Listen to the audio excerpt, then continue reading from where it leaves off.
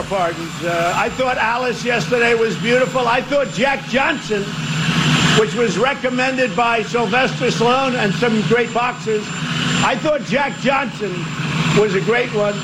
I'm thinking about somebody that you all know very well, and he went through a lot, and he wasn't very popular then. And he wasn't very popular then. No, I'm not thinking about O.J. It's an O.J.? Oh, my God. Wow. I thought he was going to say yes. Oh, my God. Please. That seems like such a Trump thing to do. This will really make people mad. I'll pardon O.J. So how do you decide who you pardon? Well, Kim Kardashian recommended somebody. Sylvester Stallone recommended somebody. I just kind of go off of that. I got somebody else I'm thinking of. Yeah. Wasn't real popular. O.J.? Wasn't very popular then. No, I'm not thinking about O.J. Oh, God. I wonder who he is thinking of. God, OJ's got to be. Well, who cares what OJ's thinking? I heard this. I heard who it's going to be. I can't remember. You did? Yeah. Is it OJ? Yes, it's OJ. No, I can't remember. It's another cause celeb among celebrities, but I don't remember. Alex Baldwin. Yeah, that's it. Pardon Alex Baldwin for being an ass. So a couple of things coming up. A super pot enthusiast, well, pothead, through their 20s and 30s, now has been a scientist all along also, says we need to slow down a little on the whole marijuana thing and talk about what it does to you. Because it's all Fair enough. It's all positive right now. Let's throw in some of the other stuff, too. Says this Right. marijuana enthusiast and scientist. Well, a lot of us who have an evolved view on these sort of things were annoyed for the longest time that everybody treated pot like it was, some sort of radioactive, death chemical. Like it was a mix between fentanyl and polonium-6 that Vladimir Putin serves people, which it isn't at all. Well, now it's being treated now like, it's the opposite. Finally, watermelon is legal. Right, Well, it cures everything. It's a boon to our taxes and our health, etc. Right, yeah. Slow down, everybody. Also, a couple of high-profile celebrity suicides in the last week, and the CDC numbers on suicides that are out are just, we got to talk about that. Wow. Big show. Yeah. Plus, there's child lemonade stand news on multiple fronts. Okay, you tell me. Now, I don't want to interrupt your thing here, but I don't care. The way the guy from Canada is standing in the picture, legs spread, standing there. He was standing there. I can't pause that TV, but you see, like, buttons his jacket, and he stands there like he's Superman with his legs spread. Yeah. What was that? Trying a bit hard. What was that? He is boy Settle band. down, boy band. All right? I don't want to say anything unkind about our Canadian neighbors, because you're fine folks. I say build the wall and make Canada pay for it. Yes! Just remember who you are, boy band, all right? You and your old wife. Or is that the guy from France? That's the guy from France. Yeah, whatever. I think the guy from Canada has a normal-aged wife. All right, so let's move through this very quickly because it's of use to practically nobody but me, how to wear a short suit this summer. Ed sent this along. I'm not sure where he got it from, but I thought if I'd see it anywhere, I'd see it bumping around Manhattan because LeBron wore it last week and made it look cool. Right. And it's the, early summer, really. Yeah. Make sure the short suit fits well, not too big or too tight. So make sure it fits good. Thank you. Your shorts should sit just above your kneecap, no more than 3 inches above, and no longer than halfway down your knee. I do admire old guys who there's some fashion stuff that I ignore. There's some fashion stuff I think, maybe you go along with. I do admire old guys who are sticking with the John Stockton shorts, like the 1980s. They wear golf shorts where you can see half their thigh. I kind of admire that.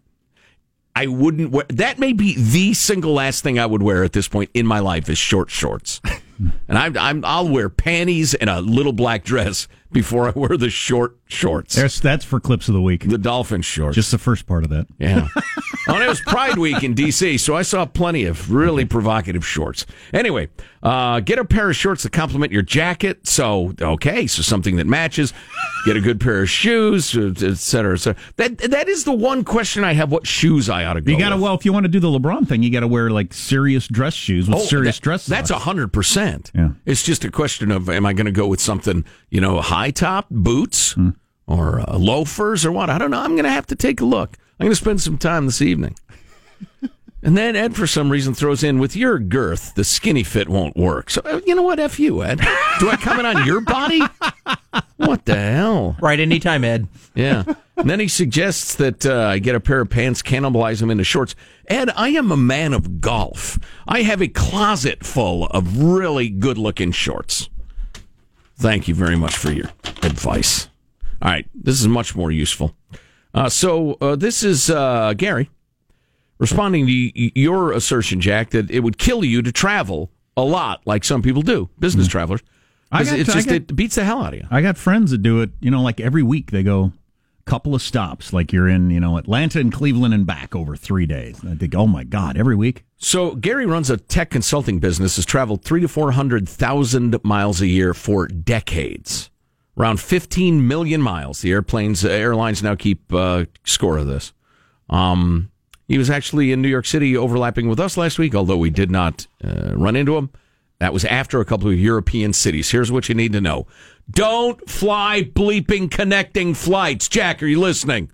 All kinds of badass happens with connections, especially in Denver and Chicago. Fly nonstop no matter the F what. Well, that's lovely unless you're not traveling from a super airport to another super airport.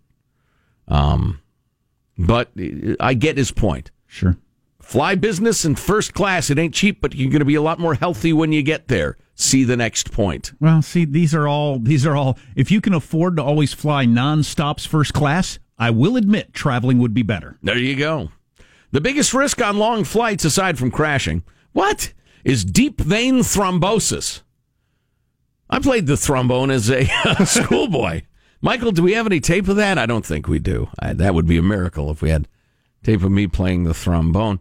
We're all now old guys, and the risk is way higher than during our wasted youth.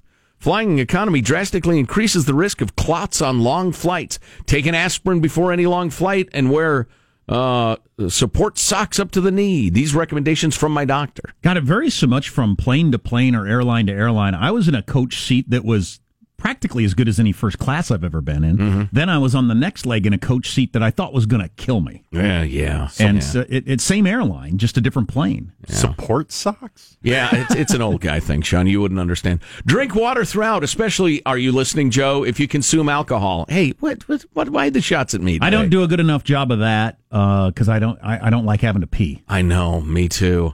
I was 4 hours and 10 minutes into a 4 hour and 50-minute flight last night, which was an hour late.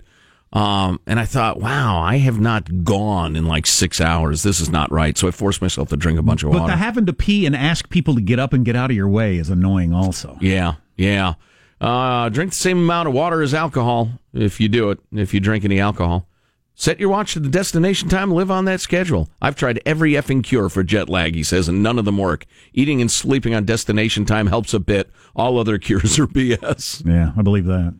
Don't eat airline food, even in business and first. I never do. And all my colleagues who break this rule regularly get sick from the SE airline food. This food goes through handling that would scare a Nigerian. Don't bleeping eat it. Wow. God, this guy is frank, isn't he? I thought he was talking about the health of it, but he just says it's just not clean enough. Okay. Right. I've never gotten sick from airline food, but I do. It is hard to not eat crap when you're traveling.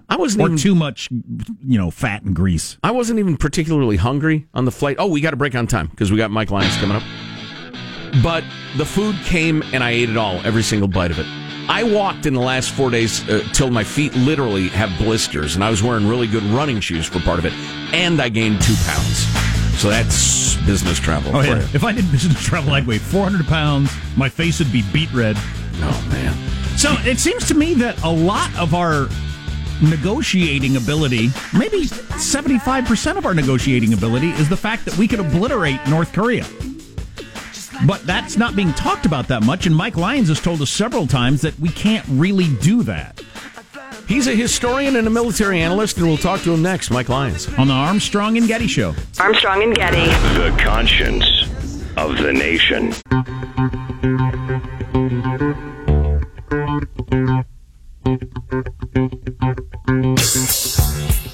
The Armstrong and Getty Show.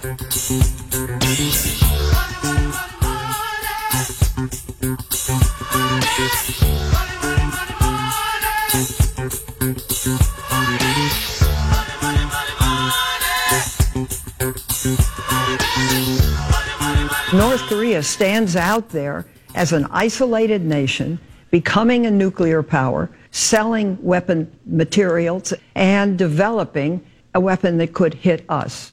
Yeah, Dianne Feinstein talking tough on North Korea leading up to the summit, which very conveniently for me is happening at 6 o'clock Pacific. So I can follow it on the evening news without having to stay up too late or anything like that. Exactly. Can't wait to hear what happens, although my expectations are modest, as we were discussing earlier.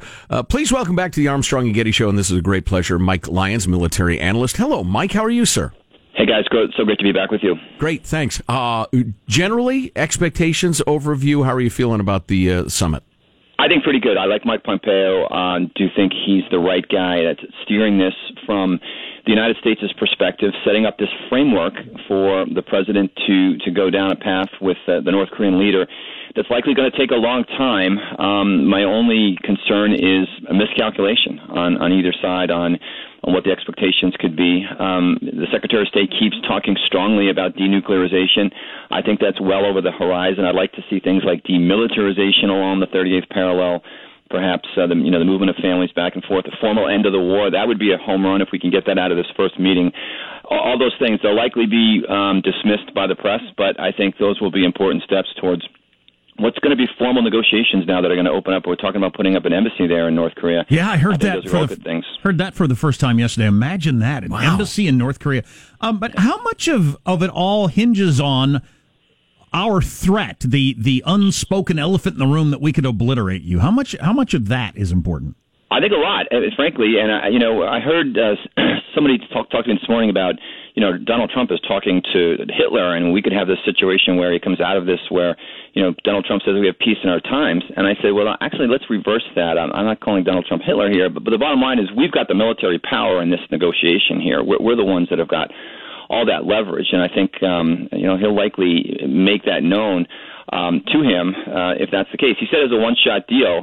We saw what he did to Justin Trudeau over the weekend. He's not going to be afraid to come out of this meeting and say, you know what, that guy's completely out of his mind, and we're not going to be able to talk to him because he's completely unreasonable. He can do that just as well. When you lay it out the way you just did, because some people have said the Trudeau thing was a message to North Korea.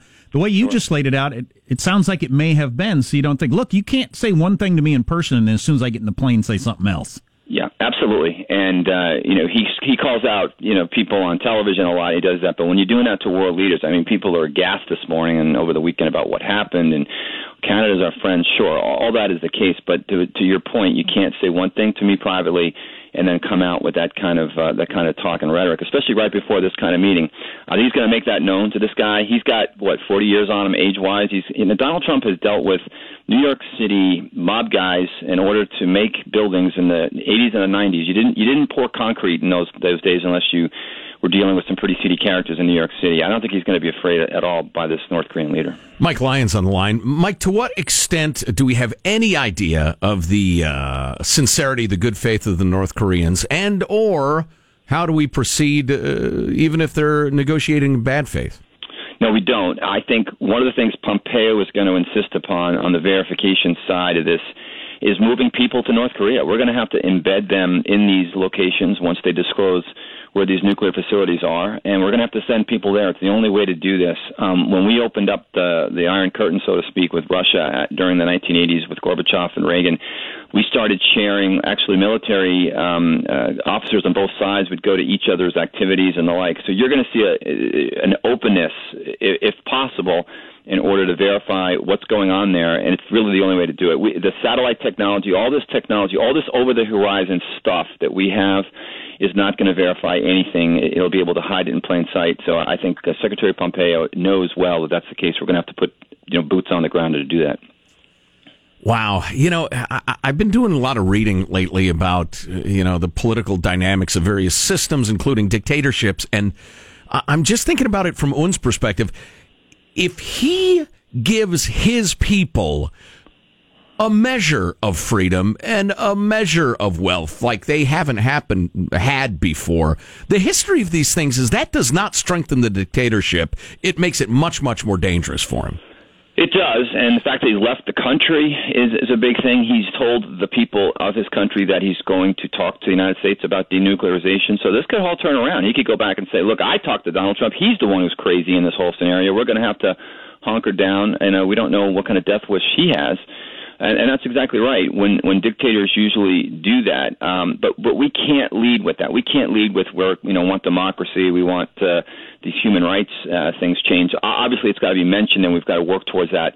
But the bottom line is we've got to take the security threat and get it off the table first before we move anything with North Korea. Yeah, I'm sorry. I kind of got ahead of myself. What I was thinking, I'm trying to understand Kim Jong-un's, the incentives he would respond to. And in a system like his, weak, ignorant, demoralized, starving people don't revolt. They just don't. They can't. Yeah. And so what can we offer him that isn't actually much more dangerous to him and his elites than the situation they have now? So it's a complicated son of a gun. But at some point, I think the troops are going to come out of South Korea eventually over this. And when people are crazed about that, they don't want to admit that the bottom line is they don't matter. And don't get me wrong, of course they matter. But the bottom, and if there's a conventional war on the ground there, we would have 300,000 South Koreans, 30,000 Americans, and 600,000 North Koreans. I'm sorry, but they don't make enough of an impact in a conventional war. We would use our strategic weapons, and that's what we would do. So I do believe that deep down they recognize that, but those troops are likely coming out at some point. Mike Lyons, military analyst, heck, everything analyst. Mike, it's always great to talk. Thanks a million for the insights. Great, guy. Thanks for having me. Nope. You got it. My thoughts on that, what you're talking about, is at some point the jig is up. And China, it just might have made it clear the jig is up. I mean, maybe this is good, maybe this is bad. If you do it, doesn't matter. The way you've been doing it is over. Yeah. Sometimes that happens in life. Yeah, well, and the same stuff I was reading was talking about, they were talking about debt forgiveness and how that never works. It never causes liberalization. It just allows the bad guys to solidify the rule because the pressure is taken off of them. And I wonder if Un at this point is under so much pressure. China said, we're not bailing you out anymore, dude. Well, the reason I say that is I heard a report on NPR. There was a reporter there. It's some famous bridge between China and North Korea where the percentage was unbelievable. Like 2/3 of the stuff that they have at all in North Korea comes across that one bridge. And this reporter had been there many times in the past where it's just an endless flow, 24 hours a day of trucks from China into North Korea. That's the only way they could get anything. Even when sanctions were strict, supposedly. Nonstop trucks all day, all night, constantly. Reporter was there last week, said no trucks. Wow. That's the way it's been since he'd been there. Wow. So at some point, it's just over. You might not like it to be over. It might not be comfortable for you. It might be dangerous. It might be all kinds of things, but it's just over. Things have changed. Is it possible they built another bridge? So they got on Waze and found a quicker route. And Trump would get credit for that, too, in a variety of ways of making it clear to the Chinese, either by just telling them so or, our trade stuff or whatever. Right. Saying, look, we're done messing around here. All this crazy-ass trade stuff I've been throwing around, you ain't seen nothing yet. I know exactly what I'm doing, and I will make you squeal. Or we could get together on North Korea. Sure. What's the danger of the most easily butthurt man I've ever seen, including children? Donald Trump, having a reaction to something that's just, ridiculous and blows the whole thing up over something stupid. Well, I think Robert De Niro will tell you he'll get us into a nuclear war. No, he's not going to do that. I don't know. I still don't understand Trump's triggers. Do you think he's got times when he can just be an adult and overlook that stuff, or not? God, he's done it sometimes when it just seems crazy. He has some people on his team that are very, very strong, like Pompeo. I think they will rein him in if he gets a little nutty. I hope. I pray.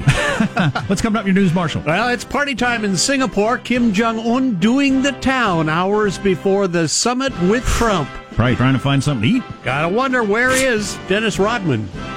Yeah. Was that a fat shot? That was a fat shot. Wow. Yeah, Rodman's in town. Yes. Thanks to Potcoin. You're listening to the Armstrong and Getty Show.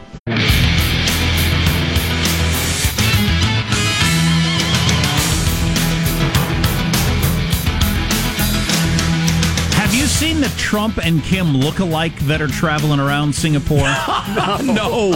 No, hilarious. So apparently they've done this in the past, and they're fairly well known for it. And the guy looks kind of like Donald Trump. He's an old fat guy with, they got the same color hair and skin. And a little fat Asian dude. So, they look kind of like him, and they're walking around. Close enough. But they're doing interviews, and they take credit for bringing Trump and Kim together for the summit. Beautiful. Yeah. I can't believe that Singapore is pretty tight ship, I'm a little surprised they're letting that sort of hijinks go on. Well, Dennis Rodman's there thanks to potcoin.com. That's a good point. Yeah, never mind. I haven't seen Dennis Rodman yet. At some point, we'll see him walking the streets, right? And he'll be interviewed, of course. Well, if he's there, he'll get coverage. Oh, yeah. Let's get the news now with Marcia Phillips. Well, meanwhile, it's party time in Singapore. North Korean leader Kim Jong-un left his luxury hotel for a late-night city tour ahead of the summit with President Trump. Kim visited the meeting site and then set off on foot to view some of Singapore after dark. Wow, that's something. Now, Trump has remained in his hotel. Let's hope this isn't a Kim Jong-un double. Now, Singapore is famously safe. And a tightly run ship, as I said, and they've held quite a few of this sort of thing before. But a guy who snuffs his own brother in an airport and executes and tortures the thousands, imprisons people for generations, et cetera, I'd feel a little insecure about walking the streets if I were him. Or saying, hey, look, it's Kim Jong-un, and taking a picture and everything like that. He's a murderous dictator. Can I take a selfie with you, Mr. Un or Mr. Kim? How does that work? I don't know. Anyway, smile. He's an evil human being. He'd be among the most evil human beings on the planet. Yeah. And, I don't know, kind of gets left out of this conversation, I guess, because it's to our benefit to leave it out of the conversation. I had another point on that. Hey, I see him, and then he's walking around, and he's evil, and he's... Selfies, he's got the round smile, on Kim. And it'll pop back into my head. Well, word is President Trump and Kim will start off their summit by meeting one-on-one with just their translator. I remember what it is. Trump said over the weekend that things go well, they'll probably play a round of golf. Wow. So then you got Trump playing golf with the evil dictator. Well, they've added a working lunch. We haven't even gotten to. What are they going to have to eat? I don't know. I'm not privy to that. What's interesting was Trump kicking boy band Trudeau in the crotch, metaphorically, but calling for Putin to be admitted back into the G8. That was a weird juxtaposition. Somebody's got to explain that one to me. Forgot to ask Mike Lyons about that one. Yeah. I don't get that. I don't get that maneuver at all. I know Mike well enough to think he was probably pretty unhappy with that. It's hard to imagine. Speaking of evil people and dictators, that's why it popped into my head. Why Trump thought that was a good idea. If somebody were to tell me they're very separate, our trade agreements with our allies are out of date, and they are topsy-turvy, and our NATO allies are not spending the money they're supposed to be spending on defense, et cetera, I will absolutely grant you that. Maybe they do need a kick in the crotch now and again. Maybe grab Angela Merkel in that fashion, as he made clear on the Billy Bush tapes. He's wow. Anyway, and I get maybe he's trying to work Putin, but the two side by side just look terrible. Yeah, in my humble opinion. Meanwhile, you got Secretary of State Mike Pompeo eagerly looking forward to the meetings. The talks continue this afternoon, even as we sit here now. They're in fact moving quite rapidly, and we anticipate they will come to their logical conclusion even more quickly than we had anticipated. Wow. And the White House is now saying that Trump is planning to leave Singapore on Tuesday evening ahead of schedule. Of course, it's easy to agree to something if you don't plan on following through. Sure, right. We'll denuclearize. You can inspect anything you want. Where do I sign? I mean, if you have no intention of... Hell, open a Disneyland in Pyongyang. We don't care. Yeah, exactly. Then get enough of a cash infusion to reinvigorate the regime so they can buy off the people they depend on for support. Or just hold... And then immediately start cheating. Or just hold this off for another 3 months because your scientists have told you that you're 3 months away from having the weapon that could absolutely hit anywhere in the United States. New research is showing that children whose tonsils are removed can face triple the risk of later respiratory diseases, including asthma and pneumonia. Wow. I didn't know they took out tonsils anymore. They still do that? Yeah, they do. Mm-hmm. I'm trying to remember if little D has her tonsils out, because she's gotten pneumonia a couple of times. Yeah, researchers in Denmark and Australia studied more than 1 million children into their 30s. The scientists say their findings suggest it's better to hold off on removing a child's tonsils when possible. Along with pneumonia and asthma, removing a child's tonsils can lead to cases of flu, chronic bronchitis, and emphysema. You know, this is such a great example, if it turns out to be true, and I have no doubt that it will. Such a great example of the hubris of medicine of the 20th century. Hey, you don't need that. The nature and God or whatever didn't put that in there for any reason. We've studied it, and it's unnecessary. And so, if it's infected, we'll just remove it. I will pull your goddamn tongue out with a root. Typical doctor of the era. Can't possibly have any use we haven't yet understood. We've designed a formula we make in a factory that's far superior to mother's milk, said science in the 20th century. You know, I'll grant you, it wasn't, without its leaps forward, but there was a fair amount of hubris there. The sweep complete for the Warriors, who beat the Cavaliers 108-85 in Game 4 on Friday in Cleveland. It was a humiliating drubbing. You know what's sad if you're one of the Warriors players or a Warriors fan is 3 years ago when they lost, they were up with a couple minutes to go in that Game 7.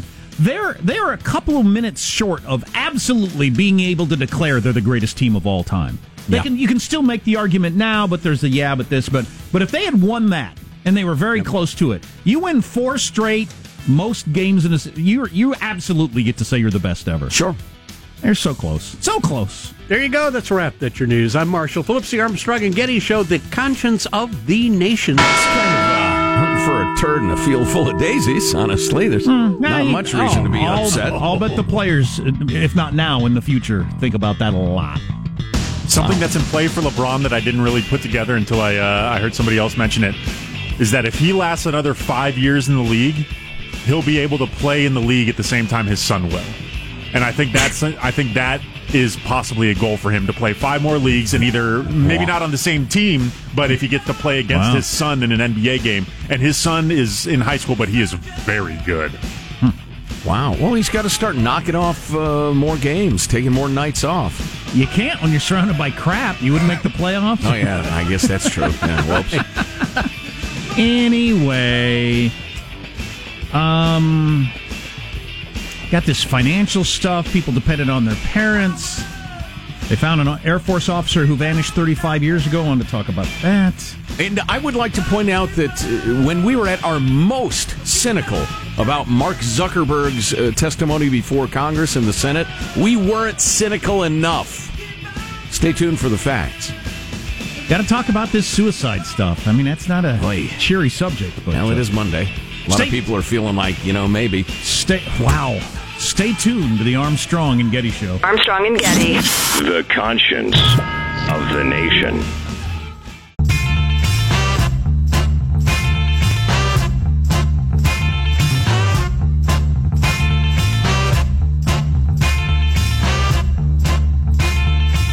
The Armstrong and Getty Show.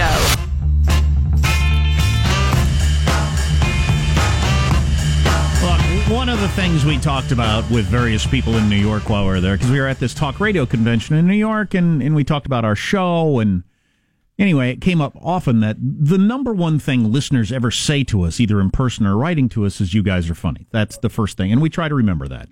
/ you guys are idiots. So we get a lot of that. So if we're talking about, nuclear war or a disease or whatever, we try to remember the main reason people are coming here is because they think the show's funny. That being said, a couple of high-profile suicides last week and the CDC's disturbing numbers that came out at the same time deserve a look, and I came across a number of columns trying to explain what might be going on in America or what maybe we should do that we can take a look at here in about 10 minutes or so. It's pretty interesting. Okay. Well, we can't have our celebrities departing. That would be tragic. Well, lots of people are. Yeah, I know. Yeah. I know. Okay, so more on that to come. I thought it was a very good excursion. Our trip to New York for the radio conference. Could not have been better business-wise. Yeah. Oh, yeah. My expectations were medium as to whether or not it was going to be worth the time and effort and money and everything, but could not be more pleased with the way it went. Met a lot of really powerful, important, impressive people. Yeah, see, that was the thing that really, with almost no exceptions, everybody we met with was super smart, engaged, insightful, and straight with us. Yeah, I got such a love-hate relationship with New York. I freaking love it as just like a place to walk around. I've always hated the we're the center of the world attitude that they have. Mm-hmm. But you know why they have that attitude? Because they're the freaking center of the world. Yeah. For almost everything. Yeah. Radio, television, writing, art, news, diplomacy, obviously finance capital of the world, which is not a minor thing. Sorry, London. It just is. So, and, so a lot of the seats of power for the radio industry are there also. And, frankly, we should have gone years ago and hung out with them before. But yeah, honestly. And a lot of really cool people. Met some of the people we've listened to on the radio for years and been aware of, and the big names in the industry, and a lot of great people. I do have a couple of people I really want to slander. I want to say terrible, terrible things about them publicly. But boys. But I'm not going to. I'm not going to, Michael. I'm not. I will not. You cannot goad me or tempt me into doing it because I am a gentleman. But But honestly, the whole takeaway was great conversations with good people. And honestly, well, I don't know how deeply we want to get into this. Probably not much. I'll tell you this. Judy came with me, partly because it just seemed like a fun idea to go to New York together. And then we went down to D.C. to see little D, our daughter who's in college, which was wonderful. But my wife is not exactly a bold and intrepid explorer of the world. And she went nuts. She went downstairs in the morning, said, I got 2 days. What should I do? And they huddled down there and they said, well, you can do this and that. She said, how do I get there? Well, I'd get on the subway. Where's the subway? So she got on the subway. She explored New York. She went everywhere. Awesome. And little D and I, we get together. We're talking about this when we're down in D.C. seeing her. And we're like, who are you? When we're as a family, you're like timid and you're not sure, and we got to plan everything in advance. I don't know if it's timid's fair. Not everybody wants to do that. Cautious. Yeah. Well, yeah, but what's the contrast? When it's like her and somebody, all of a sudden it's like super cautious traveler. Everything's got to be set up in advance. Unburdened by her family. F it, I don't care. Where can I get some pot? Where's the tough part of town? Come on. Where can I find a dude? She's going out the door like she doesn't give an S. It was great. I was so happy and proud of her. I only rode the subway once, and I just did it to ride the New York subway. New York subway has such a unique smell. I noticed I was walking across one of those grates that made Marilyn Monroe's dress fly up. What is the smell of a New York subway that's different from anywhere else, any other mass transit? Nothing smells like a New York subway. I don't know. I don't know what it would be. But I rode it once just to do it, and I was thinking about the first time I ever went to New York, I went everywhere by subway because I couldn't afford to take cabs and stuff like that, and so... yeah, it's just a different way to travel. Luckily now I could afford to take Uber if it was going to be $8 to take me 20 blocks, and right. I would do that. Yeah. So there's this proposal. The Atlantic has the inevitable, unnecessarily long article about it. They want to rip up the tracks in the subway because it's get rid of that smell.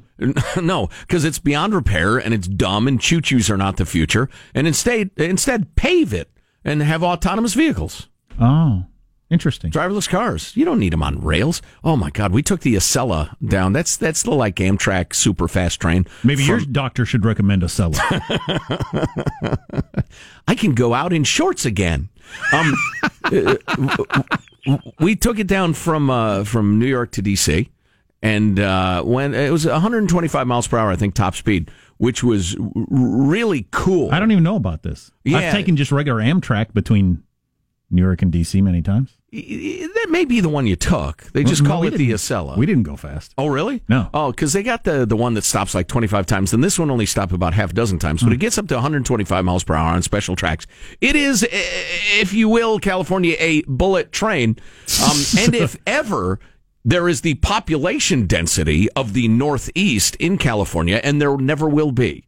And you have the greatest financial capital of the world connected to the greatest capital of the world, then a bullet train would make sense. But as we're screaming along the tracks at a unbelievable rate of speed, you you are never unaware that you are screaming down the tracks at an unbelievable speed, and that it is wheels on rails. It's not the levitating Japanese magnet train or whatever, those like 300 mile per hour deals, which I'd like to do once in my life. But it's the technology of the 1870s. And I just kept thinking, how's this thing staying on?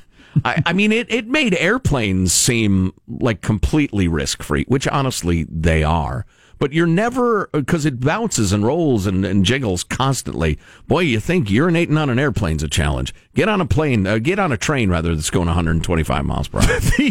when over Christmas, when I paid for that private plane to fly us, right? Being in a private, and we were in a little bumpy air, I was trying to urinate. It was the hardest urinating situation I've ever been in my life. It was actually slamming me around. Urine was going everywhere. Oh, no. I got paper towels. Oh, no. Wow. I was trying to... That's a horrible notion. I was trying to jam my head up against the ceiling to try to hold my body still. Some sort of 3-point bracing. Yeah, exactly. Well, and you can't sit because the turlet is so tiny. Right. There's no room for the gear, ladies. That's why. So, yeah, it's a tough nut. I was sitting next to a nice lady. Shouldn't they have like a funnel contraption? I mean, yes, they should. With like an interchange, you'd want for sanitary purposes. You don't want, use somebody else's, but yeah. I was sitting next to a very nice lady on the plane back, but she was quite large woman, like, way above average. Yeah. And she went off to the bathroom once, and I thought, how is that even possible in those things? Because should have asked her. I can't make it. Might have gotten some insight. Because they make it impossible for people. And did you hear the new planes are shrinking it? It's going to be like 6 inches smaller. Yes. You couldn't, no way. You couldn't use it. Well, I'm going to just start whizzing in the aisle, if that's what you want. Is that what you want, United? Bring an empty milk jug. Yeah, excuse me. I got to stand up here for a minute. That'll be the future flying. Everybody's sitting there with a jug of urine in their lap. That's the direction we're heading. Excuse me, I can't get my entire body in this bathroom. What am I supposed to do? Get back to your seat. So is it a mental illness problem, or do we just have unrealistic expectations for life? There are different points of view on this suicide craze across our nation. We'll talk about that coming up on the Armstrong and Getty Show.